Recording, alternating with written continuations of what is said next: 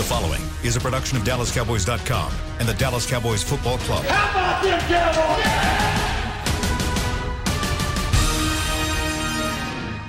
This is Talkin' Cowboys. Streaming live from the Dallas Cowboys World Headquarters at the Star in Frisco. Handoff, Elliott plowing to the goal line. Barry, sacked by Lawrence. Prescott keeps it, and he bangs it in for the touchdown. And now your hosts, Isaiah Stanback, Heckma Harrison, Rob Phillips, and Kyle Yeomans. 377 days ago, we embarked on a journey that included a former Super Bowl champion, a professional football analyst, and a Dallas Cowboys insider, along with myself. April 14th, 2020 was that day. April 26, 2021 is the first day that all four make it in studio. It's a party on Talking Cowboys, presented by Geico. In person, in the flesh. We are here, and we are ready to roll. About time. It's about time. Goodness gracious. And it sounds great. We're not going to have anybody lag out of the chat. We're not going to have any technical issues. We are just firing on all cylinders, Rob Phillips. We did have one in-person show last season. We did. An RV show outside. It was. At Tostitos Plaza. The Bird edition. Yes, sir. Isaiah and Heckma actually met in person for the first time that day. That happened. That's how challenging this has been logistically. But hey, that's life. And we're making it work. It's so refreshing to not only have it out there with Funtown RV, and that was so much fun, but it was like for 2 days, and we were like, oh man, we want more. And we had to go back to the WebEx, and we had to go back to the virtual. But Isaiah, we're here. We are here. We're here and back in person. Glad to have Heckma back. I mean, Isaiah's been in a couple times. Heckma, you're the only one that hasn't been in here since COVID started, right? Yeah, I've been feeling like there's been something against me. Yeah. Right? I got to understand that. And that's why I'm not sitting down. That's why I'm not sitting down, because I don't know when they're going to come through the door and say, get back over here. Come in. I don't like my back to the door, by the way, so give me a hands up. Oh, man. I'm so looking forward to this. And of course, we will hopefully have this for the rest of the offseason, then head into the 2021 campaign as well. So super excited about that. So glad that everyone around Talking Cowboys that has listened to this show previously has stuck with us, too, because we know it's hard to listen to sometimes, and we know that it's not necessarily the best quality, but now the quality's here, and we're ready to roll. The happiest person about this is Chris Beam next door. Oh, easy. With that question. Easy. So true. And he can talk now on the show. So true. I'm easily second in line for that, just having to host these shows. But man, we are pumped about this. But we do have some breaking news to go to right off the top. Awesome. It's fitting that we're all in studio for this. But Rob, tell us what this breaking news is and what just came down in Dallas Cowboys land as of about, 3 minutes ago? Yeah, Todd Archer of ESPN has the scoop. Sean Lee is set to retire after, 10 seasons with the Cowboys, and some questions about his future for, the third straight off season. So, Cowboys haven't officially announced it. I would expect an announcement coming up here. If not today, then sometime this week. And, end of a really good career that could have been it could have been a Hall of Fame type career if he had just been able to stay on the field a little bit more, but still a really good career.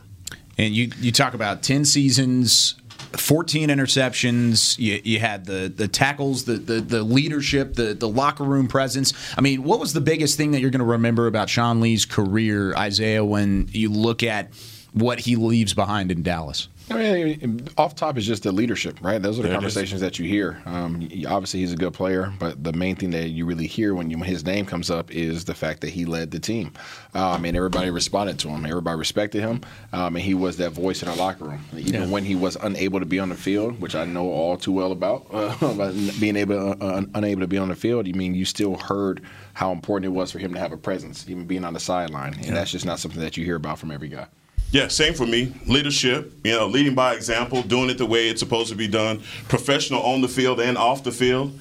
I just love guys like that. They're all about their careers and making other people better. And even when he was hurt, you saw what he was doing on the sidelines, making guys better in game. So, I'm man, Sean Lee is going to be one that will be remembered and probably a staple for years to come. That's the word, cornerstone. All right, that's the guy that you only use that reserve cornerstone for guys like Sean Lee and what he's done. You know, he said after this or late in the season, it's something to the effect of, I still feel like I have a lot left to give. Yep. So, maybe he changed his mind. Cowboys have a new defensive staff coming in, basically, or an altered staff with Dan Quinn. They bring in Neal from Atlanta, who's more of a Dan Quinn guy. Maybe that factored into it to a certain degree. They still need linebacker depth, though, the week of the draft. I mean, that's still, without question, that's one of them. Yeah, as we've talked about quite a bit on this show and debated quite a bit on this show. So, we'll see what happens. One stat, though, Kyle, I wanted to point out. I just looked it up. He's 8th all-time in Cowboys tackles, all-time. Darren Woodson's number 1. Darren's got about 380 tackles on him all time. Wow. Sean, I looked it up, mostly by injury. He missed 57 games in his career. Goodness gracious. Including an entire season in 2014. And he played 118 out of those 57 games. Yeah. I mean, he could have added 57 on top of 118. Probably would have been the all-time leading tackler. Wow. And probably, Ring of Honor, Hall of Fame, all that stuff. But he still, I think, got every ounce out of his career that he could. And he probably can rest easy knowing that. What is the biggest memory or the best memory you're going to have of Sean Lee specifically? Because he had some of the biggest stops, I think, in that time period, but I don't want to necessarily remember Sean Lee as a what if, because he was a fantastic player. That's one of the reasons why we're taking a chance to talk about breaking news on draft week about him retiring, because he's that good of a player. He just never was on the field as much as you would like. But what's your biggest memory, best memory when it comes to Sean Lee? I don't really have one specifically, to be honest with you. I just respect the fact that he was so highly regarded. Yeah. Not only on this team but around the league. And I think that's a testament to who he is, not only as a person but as a player as well. So I don't have one specific thing, but you can feel how important he is to this entire organization, and guys just don't have that impact. Yeah. I'm going to be so ticked off at myself after this because I'm trying to think of a Sean Lee moment. I can't think of one. He's just tough as nails. He's a guy that's going to bring it every time from his rookie season on. And you talk about missing 57 games. He did everything that he possibly could to get back on the field. I remember the times he got hurt in, I believe it was OTAs, that he tore his knee up. And in 2014. In 2014. Yeah. That was a bummer because he was right there on the cusp. You could tell. And it set him back. That injury. So I don't want that to be the thing that I remember about him because he was so solid on the field. Yeah. 2-time Pro Bowler, 1-time All-Pro, and you mentioned the 2013 season before the injury and they tore an ACL in 2014. He had 4 interceptions. As a linebacker. 4 picks as a linebacker. If you put that kind of productivity on this Cowboys defense right now, we would explode with excitement. Yeah, that's a playmaker. It would be everything you've ever wanted. So, of course, 50 is going to be missed on the field. What's next for him, Rob? Do you think he's a coach? Yeah, I do. Yeah? I don't know where. The Cowboys staff is what it is at this point. Sure, an offer would come from this direction, right? If not here, I could see him coaching high school. I could see him coaching Pee Wee, Pop Warner, college, you name it. To me, it's a Jason Witten type thing. He's got to be around football in some capacity, and I think he will be at some point. And Mike McCarthy said late in the season they've even kind of had those conversations, not necessarily here, but just you're ripe for this type of life if you want to do it, if you want to put in the hours, which it's a lot of hours, and he's made a lot of money. He doesn't have to do it if he doesn't want to. Jason Witten needs a defensive coordinator at Argyle Liberty Christian. I'm sure he's probably hired one already, but that guy's not Sean Lee. So if he wanted to go coach in the area, are you taking people's positions? I might. I don't know. I'm sorry. Man. Yeah, Sean Lee retiring after 11 seasons in the NFL, 10 healthy ones with the Dallas Cowboys, and we of course wish Sean Lee the best. And it does present a bit of a need and puts a magnifying glass on that linebacker spot. Isaiah's already perked up a little bit. Essilor, take a closer look. Oh, you want to talk about linebacker now? You see how that happened? You said, "Oh my God, what just happened?" Oh my goodness. So, after the Cowboys take a corner at 10th overall, whenever we have a chance to get back into the top, the first round, here we go. Let's talk about trades. How about that? Which is more likely whenever the NFL draft comes up on Thursday, a trade up or a trade down? And we've mentioned this on a couple other shows, but I want to hear your thoughts, because trading up would take draft capital, but it would put you in a better position to take maybe either one of those corners, or maybe if you think Micah Parsons is going to fly off the board beforehand, and I'm saying that specifically for Isaiah Stanback, but do you think it's more likely with a trade up or a trade down scenario? Trading down, of course, taking those extra picks. I'm going with trade down. I think where we're at, I don't think financially we can really afford too many picks that are higher up than where we're already at. Ooh, that's a good point. Talking about just even draft allotment and salaries that are to those higher picks. Absolutely, right. So I think we're going to struggle even with the 10th pick if we decide to stay there, trying to fit that in there. But I think trading down, obviously, and getting that equity, right? Getting that young talent. Obviously, we all recognize that we have a depth issue at a number of positions, and the best way to fill those depth issues is obviously getting some young talent that you can get down there in the second round, things of that nature. So I think you give up a top 10 pick, and you go down there and you pick up a couple second round picks, and maybe even third round pick, in addition to what you already have. Yeah, you know what? I just think that this draft is so hard to gauge because of COVID, and it's going to be wreaking havoc on all the draft departments because of the whole evaluation process. But I would definitely trade back. There isn't a player that I can think of that I would trade, that he's a just can't miss guy. But obviously we're not in the quarterback market, and even for Kyle Pitts, and that's where everybody is thinking, like, what if, and if it's true that Mr. Jones is enamored with Kyle Pitts, and that does happen, it wouldn't surprise me, but that would be a thing. That would be hurt about the draft capital that we'd have to give up, because we need so many different things. What about Sewell? Would you trade up to get him, though? Because I know usually people don't trade up to get offensive linemen, but if you get a solid offensive lineman and add him to what you already have, a healthy Dallas Cowboys offensive line, you throw him in the mix, not only do you protect your man number 4, but you also accelerate the production of number 21 behind there as well. So we're just bringing this up now. This is the first time we've ever heard anybody on this show talk about a tackle going. No, I'm just saying, if we're talking about trading you've been on Slater, not Sewell. That's true. It's because Sewell seems a little out of reach. And just to go along with your point, and we did a mock draft, first round mock draft on the draft show this morning. Yeah. And out of those top 10 picks, Penei Sewell went number 5 overall. Micah Parsons went number 9, and you had Slater available at 10. Of course, David Hellman, who made the pick for the draft show, picked Patrick Surtain because he thinks that would be the selection. But Rob, if there is that. If Penei Sewell is that high on the board and there is that player up there, could you go trade with somebody like Cincinnati or like Atlanta maybe to go and try and make that pick, or would you rather do that for a generational type of talent like Kyle Pitts? Me and Heck are on the same board here. Kyle Pitts is going to go 4 to Atlanta, and we don't have to talk about it anymore. I can't wait for that. That's where he went in the mock draft as well. You did it? Yeah. I mean, I think they're going to make that move. I think they're in a perfect spot of just sit and wait and see what happens. I mean, I don't think tackle, even though it is a need long term, I don't view tackle as they got to go up to get one. If they were more concerned about Tyron Smith and Lyle Collins, fine.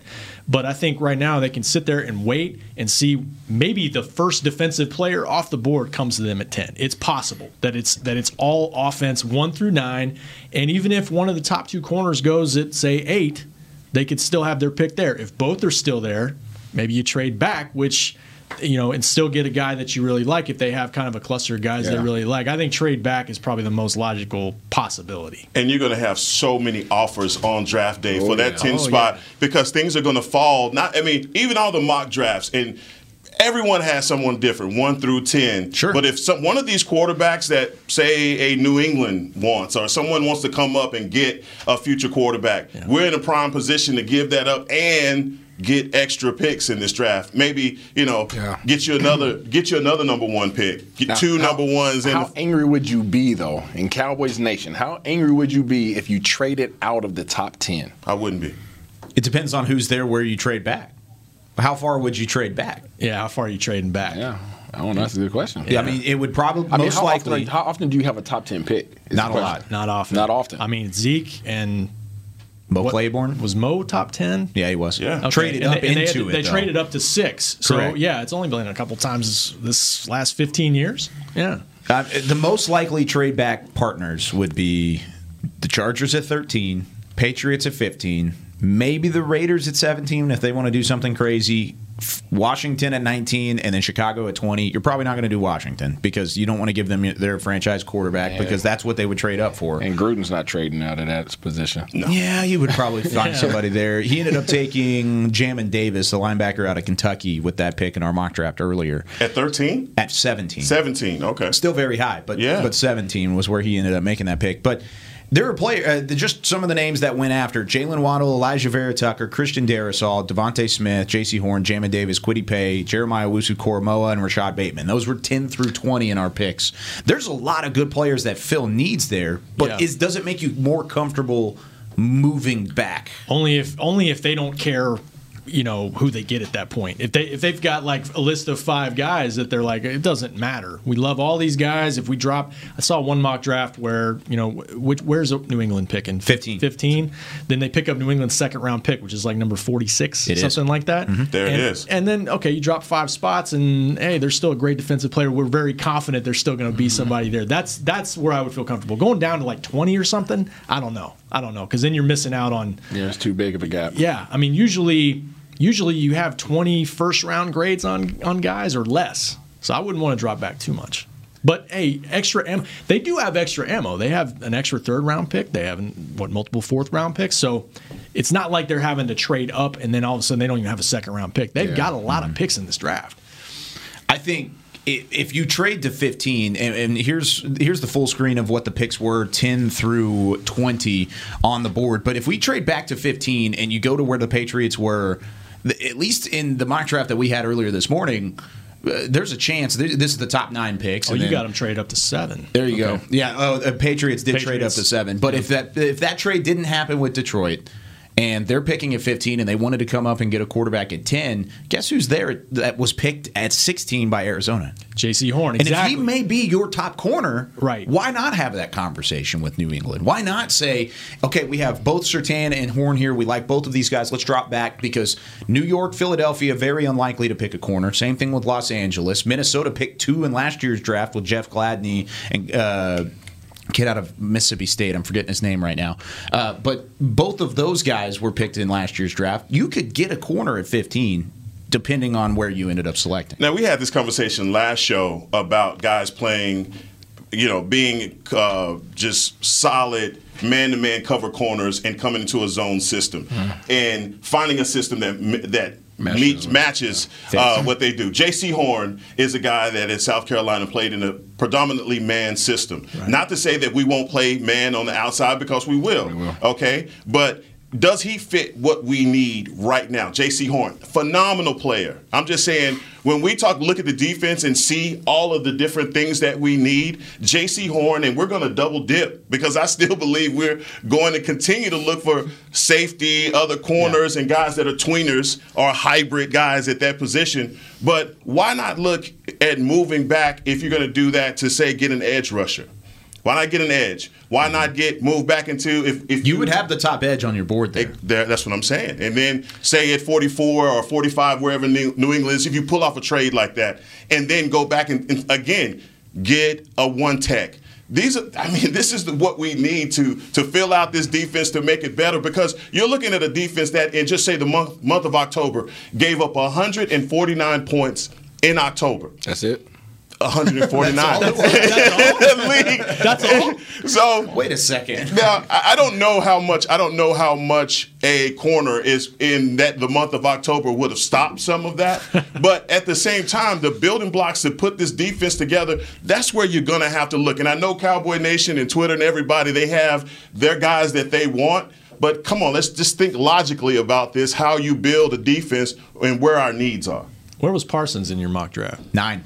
He went before the Cowboys. Breaking Isaiah's heart. Broncos picked him at 9. Bucky Brooks was the one that made that selection, which I thought was interesting because before the draft process last season, before he opted out, he was a top 5 player on the board. Come on. Before the quarterbacks came into the play, before these quarterbacks, and by the way, 5 quarterbacks went in the top 10. Here's another look at the top 9 picks prior to the Cowboys. But there you see Micah Parsons at the bottom. He was a top 5 player. Off the field concerns, the opt out, maybe some of the discipline, all kind of started coming into play. But that's all media thought. I mean, we don't know how the scouts still feel about Micah Parsons. They still might be very, very high. And it may not be in Cowboys land, but it might be elsewhere. Maybe Denver does need a linebacker, and they want to go and get a guy like Micah Parsons who would play in that system and fit in that system really, really well. Is there any chance that Trevor Lawrence doesn't go number one?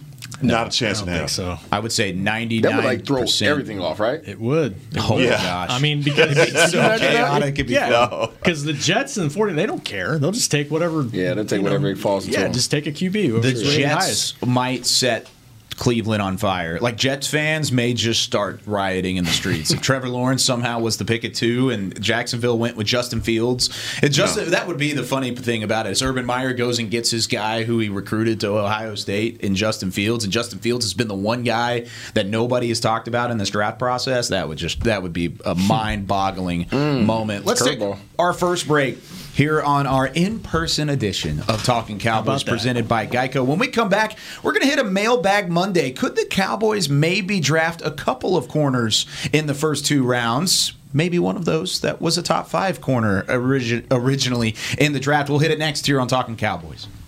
Honey, big news. Gary, are you okay? Oh, I'm not Gary anymore. I'm Jackie Flash. What? See, I want the latest smartphone, but the best deals are only for new customers. So, to get a new customer deal, I changed my name to Jackie Flash. Okay, but the best smartphone deals at AT&T are for everyone, new and existing customers. That's huge. Then guess who's getting a deal? Is it Jackie Flash? Jackie Flash. It's not complicated. At AT&T, our best smartphone deals are for everyone. Restrictions apply. Visit AT&T.com for details. There's nothing as unique as our eyes, which is why Essilor pioneers ways to make lenses as unique as you.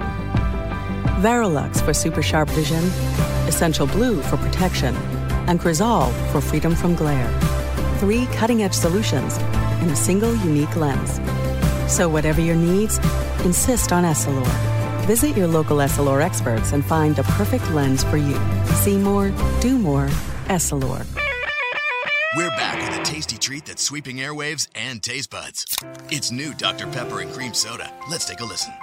Dr. Pepper and Cream Soda's here. A new combo that's music to my ears, okay. Let's play. Cream Soda and Dr. Pepper time. Pour it in a glass of ice. Ah, music to my ears and mouth. New Dr. Pepper and Cream Soda. A delicious duet.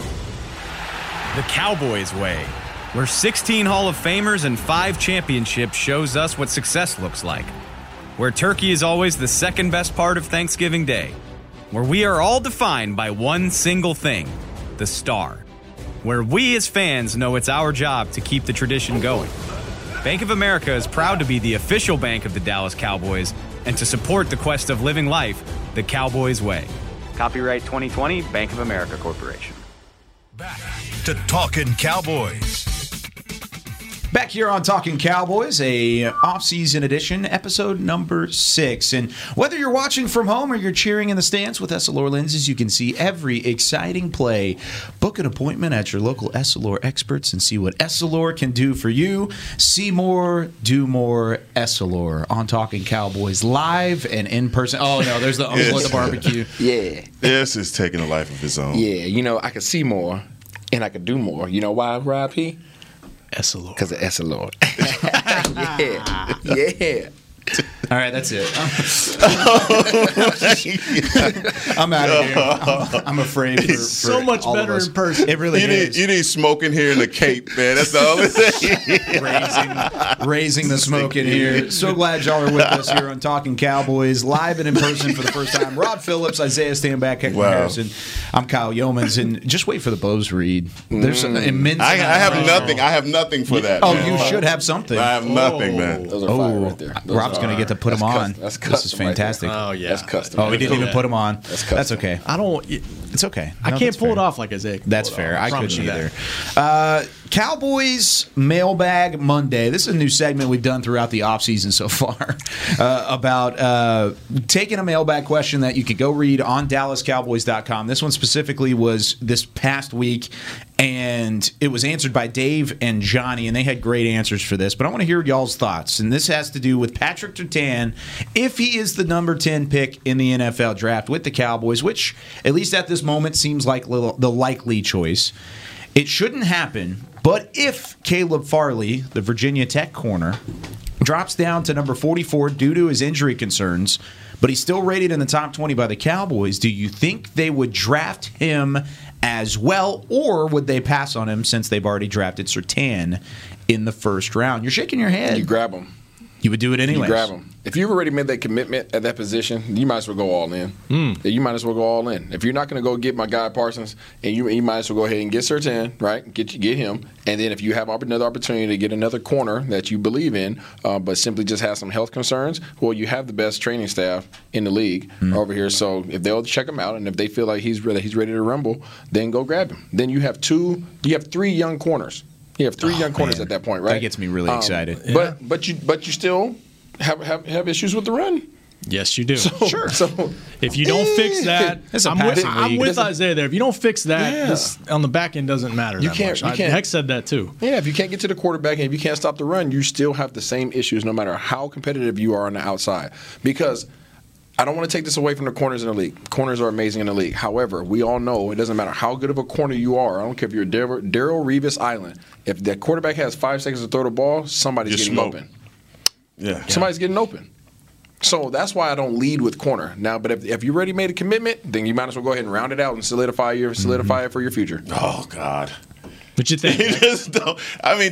I love Caleb Farley. To me, pre-draft, and I guess all the writers, and before we realized that he had the back injury, he was right up there with Patrick Surtain. I mean, everyone was talking about him and Patrick Surtain in the same sentence, and now with the back injury, he's the back operations. He's an afterthought in this process, and then you talk about doubling down with him and Patrick Surtain. I mean, let's talk about what we have on the team already. Right? So we have Trayvon Diggs. We've already signed Lewis. We have AB. Look, we're getting young. I guess I understand. You bring in more talent, and these guys are definitely talented guys. But if you're going to double dip at anything, it's going to be interior line. It's going to be edge rusher. It's going to be linebacker. So are you confident in Jordan Lewis and Anthony Brown? Almost said Antonio Brown. And Trayvon Diggs. I mean, Diggs, I feel like we're all pretty confident in, right? But is it those other two? Do they give you any kind of hesitation whatsoever? No, and I think you're not giving credence to what Dan Quinn is going to do with those guys in this system. I hope that's the case. No, you had the same hope. You had this. That's what I was just about to say. You had the same hope with Mike Nolan. So you have to put it on the defensive coordinators and staff to make these guys that you've signed to these contracts better. You realize, just what you just said, Isaiah. Let's double dip. If you do that, we're going to go all in on it. But you know what fixes this defense, and that's one techniques and three techniques and linebackers. I'm with you. I don't disagree with you on that regard. I'm just talking about when you have opportunity to get a dominant player at another position aside from corner, in terms of addressing your interior lineman or your second-level linebacker. If you choose to pass on that opportunity, then you've missed your big opportunity, right? So you might as well at least to get an elite player at that position, because they're going to be starters in the second round. We knew that already. At corner, at linebacker, at defensive tackle, it could be anywhere. You're going to get a starter in the second round. Yeah, I agree. I think you can find competitive. It's easier to find competitive defensive linemen than I think it is to find impact corners. See, but I think that's the thing that makes Caleb Farley an intriguing case at 44 is because he could be an impact corner. If you select him, but that's the message that would be sent by the Cowboys training staff if they selected him with that pick. That means one, they've seen him and they feel really good about how the back's going to heal up. But just the things you hear is just league wide. The biggest challenge right now pre-draft is the medical stuff because they did 150 medical rechecks in Indianapolis. He was one of them. Drew Rosenhaus's agent, of course, came out and said, "Yeah, he's good. He's going to go in the first round and all that stuff." That's what you expect from Drew. And you know what? He very well might. And Isaiah made a great point. the Cowboys have so much trust in their medical staff, their athletic training staff, that they have a pattern of this in the second round. I mean, Jalen Smith. Yep. You can go back to Sean Lee. We just talked about him. Leighton off the top. Vander Esch with the neck. Vander Esch. That was a first-round pick. Well, first round, but premium picks. Bruce Carter in the second round a few years ago. They are not afraid to find value and take a guy that should have been a first-round pick in the second round. Now, it depends on their evaluation of the medical and whether he would be there. But, I mean, look, if he's really highly rated on their board, just get your best value off no matter what you do in the first round. And this draft is so crazy. It's crazy. It is crazy. And in years past, and just knowing where guys are going to fall based off of their performance in college, the opt-out scene, the guys that are going to end up falling because they opted out, there are going to be some teams that are going to get some dogs that should have been in that top 50 that are going to fall out of, top 100. Just based off of evaluation, because you hadn't seen this guy in a year, and you're seeing that at the top of this draft right now with saying you're going to take 5 quarterbacks. These are like one-and-done guys. The only guy that has a resume is Trevor Lawrence. Yep. The only guy that has a resume 5. out of those 5 that you can say, oh, yeah, he's the guy that you've seen in those big game moments do it. Mac Jones, I mean, come on, dude. He was played for Alabama. Somewhere, guys are, just spinning, just saying, how is Mac Jones going to go to San Francisco? And I don't believe that's going to happen. But still, even with the guy from North Dakota, even with Justin Fields, I just don't feel like they've put it on tape. Yeah, and I think you're right. And it comes to me, Pat Mahomes is the reason why. I think everybody looks around and says, if we don't have an elite quarterback, then we don't have a chance. Is he the exception or the rule? Oh, he's the exception. He's the exception for sure. But if you can't match what he's doing on the field, and even Tom Brady at this stage, you can still get it done. It's a quarterback's league, so it just shows you how important that position is. The Cowboys think they have that guy, so they don't have to worry about it. But a lot of teams don't. Yeah, I hope they're right. But you mentioned the opt-outs, Heckma, and that's a great point because just like we don't know how the scouts are feeling on specific prospects, how I mentioned in the first segment, we also don't know how front offices are going to weigh the opt-outs because when it comes to Jamar Chase, Rashad Bateman, players like that at the wide receiver position, I mean, you want to go to offensive tackle, Penei Sewell, Rashawn Slater, Quinn Miners out of Wisconsin Whitewater at the guard spot. I mean, there's so many of these guys that were opt-outs. Micah Parsons, one of those. How are we going to weigh that as a front office and across the league? Because some are going to weigh it higher than others, but you could see Penei Sewell fall because he was an opt-out. You could see Rashawn Slater fall because he's an opt-out. Micah Parsons, indeed. If he played last year, I'm sure he'd probably be still in a conversation, at least with a top 10 pick. But there, like Heckma said, there are going to be opt-outs that fall further than others, just based off of the fact that the value is kind of an intriguing one for these front offices. I think those are more like second round guys and below, I would say, that are probably going to fall. I don't see any first round guys really falling simply because of that. I think the scouts pretty much, they know who those guys are. That's a good point. Right? And you start looking at some of the talent that's one step maybe beneath them. That's when you start saying, oh, well, if they would have played, maybe they would have been higher, right? Or, we don't really know because we don't have any film. But those when you start talking about top 20 picks, you know what you're getting. You know what you're getting. Yeah. So I don't think it's going to have any effect over those guys. Yeah, I mean, how do you hold it against somebody for opting out over the situation that we had a few months ago? I mean, it wasn't, to me, that's not a character issue. You just, I don't want to play this year. We didn't know what the hell was going on with the virus back in July, August, and guys made a decision to protect their safety. So I don't blame anybody for doing that. Yeah, to me, it's just the evaluation process has changed this year from the Senior Bowl to Indianapolis, and guys running their pro day. Everybody ran a 4.4, 4.3. You didn't have that guy from the Steelers in the AccuTrack telling, come back. They were giving out some pretty good numbers on everybody. I just feel like in those later rounds, teams are going to miss because they hadn't had a fair evaluation of guys. Are they going to pass on a guy that had he played or not opted out, he would have been on everybody's list? Yeah, it's something to look forward to. And, of course, Caleb Farley is one of those opt-outs. And Michael Anderson was the one who asked the question on the Mailbag Monday, by the way. I forgot to throw his name out there. But so yes or no, would you double dip? If the medical, they feel good about it, and it is a back, like Isaiah said, which, was this somebody with a back issue that doesn't get better over time in a lot of instances? Longevity. But he's young. He's 22. Then, I feel good about it. I think, look, he has had other injuries. He's had an ACL tear. He's had back issues. So, it comes down to how comfortable they are. They've done it in the past. It wouldn't shock me if they did it again. It also wouldn't shock me if he goes late first round because he is such a talented prospect. Isaiah, yes or no? I don't like backs. No, I don't like backs. I mean, backs only take one bad little move to tweak. Especially in a position where you move so much. Yeah, you wrote so many transverse, rotational movements. I don't like backs, so I hate that. Transverse rotational movement. You sound like a trainer. He is. No, man, I'm not doing it. Yeah. Not double dipping. So, because you're also assuming they take a corner first round, you're addressing one position with your top 2 picks, and you can instead of addressing something else like interior defensive line, like linebacker, like something. Okay, well that leads me into my next question: is what would be the first position that you think would be double dipped on if you were in the spot of the Cowboys, not based off of what the Cowboys will do. But do you think there's a specific spot that you would double dip on more so than others whenever this draft comes around? Well, those 2, depending on what your board tells you. So corner and linebacker? Well, linebacker, defensive tackle, DN. I know Carlos Basham's been mocked a lot to the Cowboys at 44. He went in our first round Did today. He? Yeah. I mean, offensive tackle, too. This is a pretty deep tackle class. Even, we talked about the top guys, in the top 15 or so, but there's guys, a lot of tackles with first, second round grades that you see. So I would any of those positions really. Yeah, I don't know. I think I'm double dipping at corner. I think that you can find some defensive linemen and some linebackers that are still free agents right now.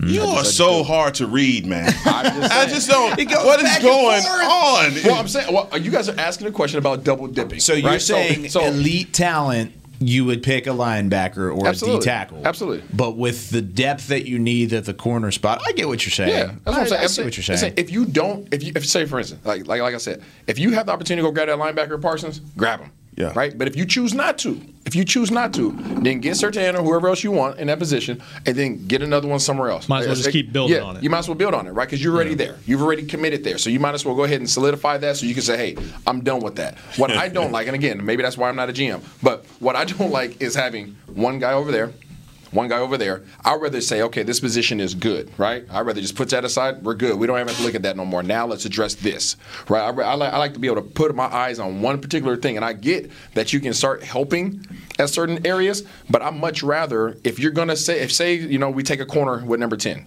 if that happens, you have to grab another corner. Yeah. And now you can put that away. Now you can say, okay, I have my corners situated. I have my safeties somewhat situated. Maybe I get another young safety. Okay, now I can focus my attention on my front 7. And you can focus all your attention on that instead of trying to put, let me take that one right there. Let me take that one right there. Because you're still going to have gaps. I'd rather have gaps in one position than have multiple, little seeping gaps in multiple positions. See, but I feel like this explanation just proves the point to draft a corner at 10.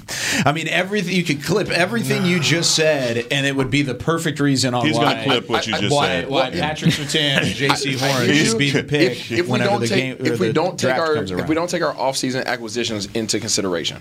The reason why I say grab a linebacker at 10 and grab Parsons at 10, not just a linebacker, grab Parsons at 10, is because with the other offseason moves that we've already made, you can make a good case for that's a solid front 7. Right. With Neal, with guys coming off an injury, right, and some of the young guys, with Tristan Hill, with Gallimore, and all those guys that got their young reps already. We have competitive guys that we know on the ends. We got D-Law, we got Gregory, we got some guys that have some go juice. I feel good about that front 7. You're not alone on this staff. Heck, you kind of feel that way. Nick Eatman feels that way. Mickey Spagnola feels that way. I'm leaning towards corner, but you can talk me into any defensive position. If they tell me this guy is our best, he's going to make an impact right away, I'm okay with that. But I said that last week. Like, you draft a corner, you have to pay huge second contract to a corner. If you hit on a corner in the first round, you're going to 5-year deal, and then you have that under contract if it's a Pro Bowl type player. I'm thinking more long term that way. Your window's 5 years right now. But there's no corner. There's no corner. I mean, name a corner in this league that could shut down a number 1 receiver in this league. Not one. Ramsey's not even shutting down the number 1 receiver. I mean, I'm saying, like, you put a Julio on Ramsey, Julio's going to win. He doesn't eliminate one side of the field. Yeah, he doesn't shut down one side of the field. So that's where I started talking about if you don't have somebody that could shut down one side of the field, then you're really just kind of putting a guy there that can make plays every so often. The closest thing to having a guy that could shut down a third of the field would be Byron Jones, and you had that here, and you didn't value it. And now I feel like you're so. Paying How do you feel like you're going to value that now with Patrick Surtain? That's what I'm saying. I'm saying I think you would have to pay the price at that you let Byron Jones walk. Which if you right now on this team, this very situation, would you rather have Byron Jones or Amari Cooper? I'd rather have in a passing league. I'm going to say Amari Cooper. Yeah, with the players you have around. Yes, absolutely. Okay. You can out scheme a defense. You just can. You can out scheme a defense. If you have a great offensive coordinator and you say, "Hey, this guy Heckman's a heck of a corner." Guess what? I'm motioning across the field now. Heckman can't guard me now, right? So most teams have at least a two-headed monster receiver. At least a two-headed monster. Yeah. I don't think there's one team in this league that doesn't have a two-headed monster in the league. You would still have that with Gallup and Lamb. Yeah, but I'm saying what I'm saying is there's no defense that you're going to face that you're saying, oh man, we can't throw the ball. There's not one. There's not one defense in this league where you can't say, I can't throw the ball. Now, there are defenses in this league where you say, we might not have that much time to throw the ball. Or we got to get the ball out quicker. Or guess what? Our offensive line can't really hold up against these guys. There's there's teams like that. Yeah. But there's no teams where you don't feel like you can't throw the ball. So with that said, a cornerback is not dominant enough of a player in this league, right, to go out there and grab him at number 10. That's just for me. And Byron Jones wasn't that dominant of a cornerback for you to say. He was an athlete. He was a heck of an athlete. And I'll go with that. Yeah. But I'm just saying, based off of our experience with cornerbacks. He was a top 10 corner in the league. But there's other guys I can throw to. I'm not saying he's not Hall of Fame other guys caliber. But and that's the same reason why I made the case for the 49ers picking up Pitts, because it's like you pick your poison. Right. Yeah. If you want to stick him, cool, I'm going over here. You can't stop me. Right? So if you can't stop me at that receiver position, I won't say you wasted a pick, but your guy can't affect my ability to move the ball. It shows you it's a team game, and so the perception of a shutdown corner depends on who you're playing, who's playing in front of you. I mean, if Ramsey, I mean, he plays on a good defense in LA. If he plays in Washington, shut down corner because the guys around, it makes his job so much easier. But Aaron Donald. What he does for Jalen Ramsey, everything. Exactly, everything, exactly. So who did he have in Jacksonville whenever he was being really Calais Campbell? Shoot, and Ngakwe, what's his name? I can't remember. Matt Ngakwe? Saxonville. They had guys. I guess Saxonville was the thing. Wasn't it? Come throw something else out, Kyle. We got something else for you. The front seven, aside from a quarterback, the front seven is the most dominant grouping on the field. And we do not have that. No, you almost not in Dallas. Almost. You can. That's That's another thing. Can. I love that you just brought that up. What makes you think one player is going to change this? It's not going to be one player. It's not just one player. One player at any spot doesn't just like Isaiah said. I don't think we're set. I don't know if this draft or this offseason can totally do that. It might take 2 years to do it, but you can start. And that's just by taking the best guys you think can help you. Now, I mean, you can debate on which positions help you more. And I do lean to you guys with the front seven, but the value seems to be with the cornerback position in the top 10. And maybe that's the way if you had a dominant edge rusher and if you had somebody that I was not worried about off the field coming into this draft, I would throw him into that need. Parsons. Yeah. But if you're telling me ranking on my board, Parsons is not as high as J.C. Horn or Patrick Surtain. Okay. I mean, and that's just kind of how I feel. Maybe I'm just different. I'm not even I'm not grabbing an edge rusher at top 10. I'm just not. Because I can scheme him. I can scheme him. That's what you would do with Parsons, though, is he would run downhill for you. No. But imagine if you had those three guys at that level. You have those three guys at that level. Who are you going at? You can't scheme linebackers.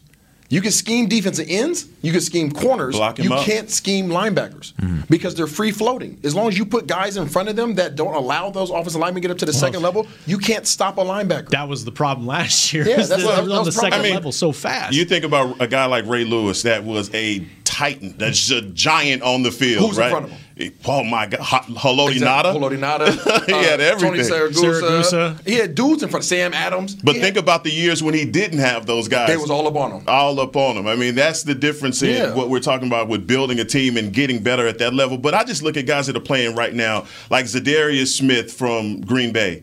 This is a guy that they move all over the field. So if you want to scheme up for him in one position, he can just stand up linebacker. He can go down to the 3, the 5. He could do it all.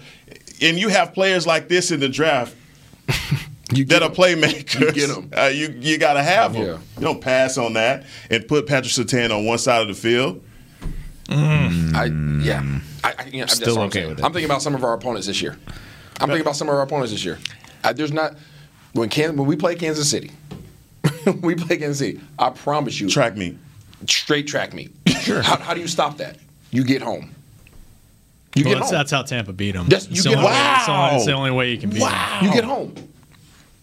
What you got, Kyle? You face a team like that, right? Racetrack. How do you beat them? You get home. What if they have an amazing running game? How do you beat them? Right. Shut them down. Stuff. And what's the common denominator with both of those sequences? Up front. Thank you very much. You could argue that the reason that Tampa Bay got to Kansas City, though, in the first place was because both of their tackles were out. And we know, just like that in Dallas. Sure. Yes, very much. Just like that in Dallas. But guess what? Both of those starting tackles are But that was still going to be a problem, though. That was still going to be a problem for them. That was going to be an issue. So name one defense in this league where you're like, I don't think we can throw the ball against them. Boom. Crickets. But yeah. But you gotta feel good about. You gotta have on the competitive outside. guys. Yeah. You gotta have competitive guys. That's what you have to have. There's not we don't have bums in this league at cornerback position. No. But what you're asking your guys to do, just like Quinn did in Seattle, come up here. I need you to be competitive. If Heckma's lining up against you, I need you to come up here, put your hands in his doggone chest, and make it hard for him to get off the ball. Right. And guess what? You do that long enough, you stop him for half a second. That's what we need because our guys are going to get home. We're more dominant up front. I understand what you're saying, and I get the persuasion that is happening here. But isn't that just like the fundamentals of football? If you get to the quarterback, it's quicker, not just a fundamental. It's going to be conventional wisdom. It's just going to be there. It's proven. The test of time has shown you that's how you get it done. If you're telling me right now that if you're going to spend a pick on an edge rusher or a defensive tackle in the first round and try and get somebody there, and I'm talking about Micah Parsons as an edge rusher there, if you're talking about that's going to make your front seven that much better over Randy Gregory, DeMarcus Lawrence, Tristan Hill, Neville Gallimore. Those are 4 guys I feel pretty good about. Yeah. I feel decent about those 4 guys. Imagine adding somebody behind them that could I don't think that would make that big of a difference, though. Oh, my. I really don't. Wow. 6'4", 245, 4'3"? Okay, you can get that guy off the street. You're a big guy, too. No, you cannot get that off the street, Kyle. Not that. Kyle, off the field, does he love football? There's a lot of things Hell here. yeah, he loves Is he even football. good at his job? Have you watched a lot of his tape and coverage? He can't cover. Cannot cover well. No, I don't. There's believe, a lot of I don't things. believe. I don't believe that is something that you could just. That's a staple for Micah Parsons. It's not a staple. He can run downhill. You're just getting a healthy version of Jalen Smith. That's what you would draft with Micah Parsons. You're getting a healthy version of Jalen Smith. I like that. But let's go back to last season. Lamar Jackson on the HOV lane, drag racing on us, had nothing to do with our cornerback play. It had everything to do with what we were doing. Stopping the run, because you had Dontari Poe up front, or I guess Poe was gone by that point. He's not the only reason why. But I'm you saying, weren't good there. Okay. You're still not good there. It does come down to, though, if you don't draft a corner high, then are you comfortable with what they got? No. And maybe with a veteran addition in May. Can you roll with that? I think you still grab yourself a corner or 2 in the draft. It just doesn't have to be a top 10. Doesn't have to be 10 is what you're saying. It doesn't have to be 10. Right? You grab 1 or 2 corners. Say you grab 1 corner, and then Quinn picks up the phone and says, Sherman, get your butt here. Well, that's what I'm saying. Because otherwise, if you wait, you're drafting Reggie Robinson type, and in the 4th round. But I thought we loved Reggie Robinson. I was. Wow, his old coach driver right there. I'm not giving up on Reggie Robinson. I'm not either. But you can't count on. I think they tried to fit a square peg in a round hole. Yeah, but you can't count on a player in the 4th round to come in and start for you. Yeah. So you got to do something after the draft if you're not addressing this. No, I agree. Let's take our second break. When we come back, our final predictions and a little over-under whenever the NFL draft comes around. It's the final segment of Talking Cowboys when we return after this. Hi, I'm Clint Tillison with United Ag and Turf. When there's work to be done, a real workhorse can make all the difference. Like the Range Boss package. Our 5075E John Deere 75 horsepower tractor features a bell spear and loader and starts at $369 per month. And the price you see is the price you'll pay. No surprises. It works like a horse, so you don't have to. Visit UnitedAgAndTurf.com. Offer ends February 1st, 2021. Restrictions apply. See dealer for details. Now, let's get to work. Honey, big news. Gary, are you okay? Oh, I'm not Gary anymore. I'm Jackie Flash. What? See, I want the latest smartphone, but the best deals are only for new customers. So, to get a new customer deal, I changed my name to Jackie Flash. Okay, but the best smartphone deals at AT&T are for everyone, new and existing customers. That's huge. Then guess who's getting a deal? Is it Jackie Flash? Jackie Flash. It's not complicated. At AT&T, our best smartphone deals are for everyone. Restrictions apply. Visit AT&T.com for details. Want to use what the pros use? How about the official men's skincare brand of the Dallas Cowboys, Jack Black? Right now, you can get the Jack Black Starter, a curated collection of Cowboys locker room favorites for just $10 with free shipping. The starter includes 4 Jack Black skincare favorites, plus a full-sized intense therapy lip balm. Go to getjackblack.com/Cowboys and use the code word TEAMJB. That's getjackblack.com/Cowboys. The Jack Black Starter, $10, free shipping. Since 1865, Stetson hats are American-made with pride right here in Texas. And Stetson is proud to be on the field with America's team. Want to show your Texas and team pride too? You can. By purchasing your own Stetson, you can look just like how the flag guys do on field at every home game. Stetson hats, the official crown of all self-respecting Cowboys and your favorite football team. Get yours today at shop.dallascowboys.com or at stetson.com. Back to Talkin' Cowboys. Whether you're listening to us on Talking Cowboys or music while you work out, with Bose Quiet Comfort earbuds, you'll experience audio at a whole new level. With Bose Quiet Comfort earbuds, the official earbuds of the Dallas Cowboys. Heckma Harrison, what does it sound like? It sounds like a symphony in my head, Kyle. He brought it today. In the face. Brought it in the face. Brought it today. That happened. That's going to do it here for us on Talking God. Oh, Finally. so good. Finally. That was good. Well done, my friend. Good job. He brought it. He absolutely Standing brought up, man. I'm standing up. That's what it is. He got The his energy. Wakanda Blood's beads pumping. on. That's what it is. The Wakanda beads are on. That's what you know. I do. That's what That's it is. nice. I like those. I like that. All right. Final predictions for the 2021 NFL Draft. I feel like we have just done everything but throw hands in this studio. It's going to happen. It will at some point. But Micah Parsons is on one side, but what do you think the Cowboys will do? We talked about what we will do. What do you think the Cowboys will do? Rob, we'll start with you. First position to double dip on. What do you think will happen? I predict they sit and pick at 10 and let all the offensive guys go and take the best guy defensively on their board. I'll go. I don't know their board, but I think Surtain. Oh, well, I asked first position to double dip. I don't want to do 10 first. Oh, I'm sorry. I want to do it in a minute. I'm sorry. It's okay. I'm sorry. I'm distracted by Sean Lee breaking news. Okay. My bad. Yeah, Sean Lee. That's a good excuse. First position to double dip. First position to double dip. How about linebacker? How about get you a linebacker? Are you talking about consecutive rounds or just? No, just in general. I think 2 picks. I think maybe you take a linebacker in the first 3 rounds. You come back in the mid rounds for somebody that can help you play special teams and maybe compete to take Francis Bernard's job, Luke Gifford's job. I'll say linebacker. Okay. Corner. It's going to be a corner first. Corner. Probably. Yeah, it could be exactly what we saw last year. Second and fourth round. Yeah. It's a sweet spot for both. Not to take yours because that's where I was going, but I'm going to go edge. I always do that. Sorry. Yeah, I'll go edge. Okay. I can see that as well. This defense needs a ton of help. We've already established that. Yeah. Over, under 1.5 trades involving the Cowboys. So, do you think there will be trades involving the Cowboys or not? Heckma, what you got? No. Under? Under. Okay. So, 1 trade, no trade. Think about it. There's 10 picks. Well, they to got work a lot with. of picks. So, over then because they will. How many do you think they'll make? Maybe 2. 2 trades. Okay. I give it 1, and no draft for the future picks. Okay. I'd say at least 1. I'll go with heck 2. Try to package, bundle, move up. I kind of like to do with Biotish last year. Yeah. Find a guy you like in the mid-rounds that maybe dropped a little bit. I would love for that to happen because there's a lot of mid-round talent here that you could go and get. But, yeah, you would have to take probably trading some of those later 10 picks to do so. And I think that would be something. So I'm going to say over. I'm going to be with you guys. I'm going to say there's at least 2 trades that involve the Cowboys this weekend.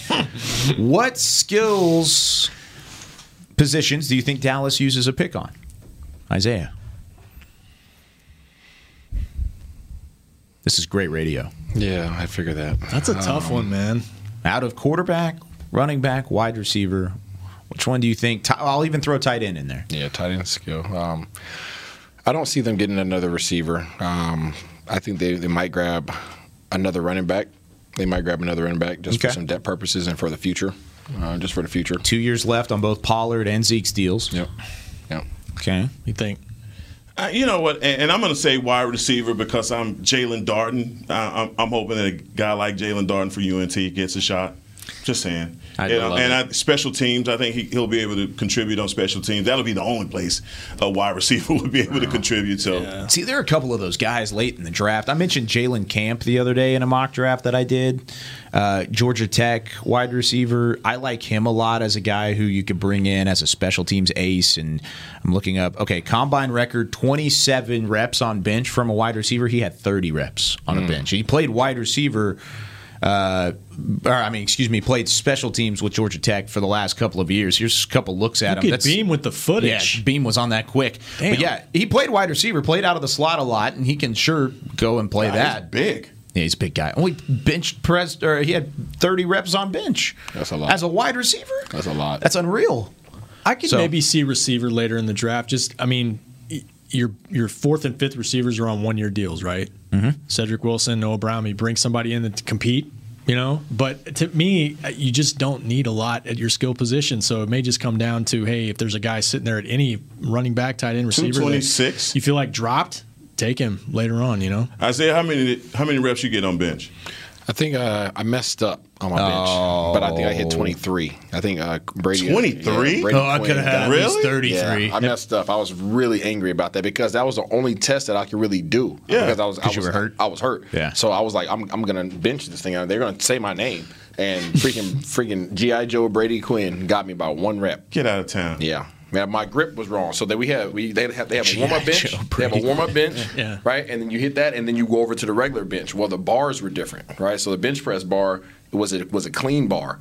So I went out and I put my fingers on a little line. You're hyped up. You're not thinking about anything. Put your finger there. Put your finger there. And I came down on my first rep, and my hands were way out here. And I was like, you got to be kidding me. And at that point, you just got to go, right? And when you fatigue, there is no get me a 2 or 3, 4 more. Yeah, it's like they'll pull you that's back. It. So I had a couple more reps left in me, but that was all I had. What could you do now, you think? That's what I was going to ask. Now? Yeah. I'm old and busted now. No, you know what I'm saying?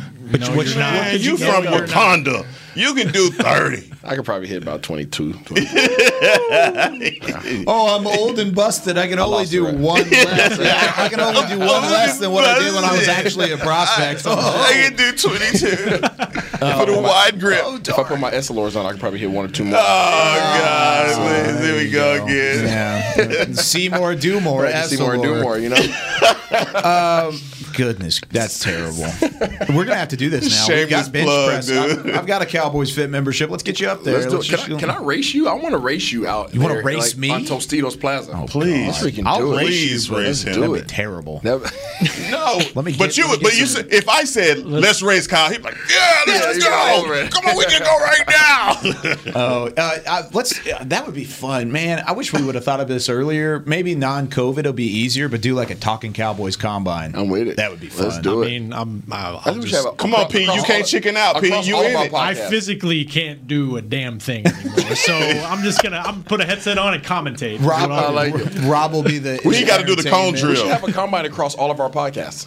Ooh. Pick one representative from each podcast. Now we're getting really good. No, let's do it. Or just whoever wants to participate. Whoever wants to do it, yeah.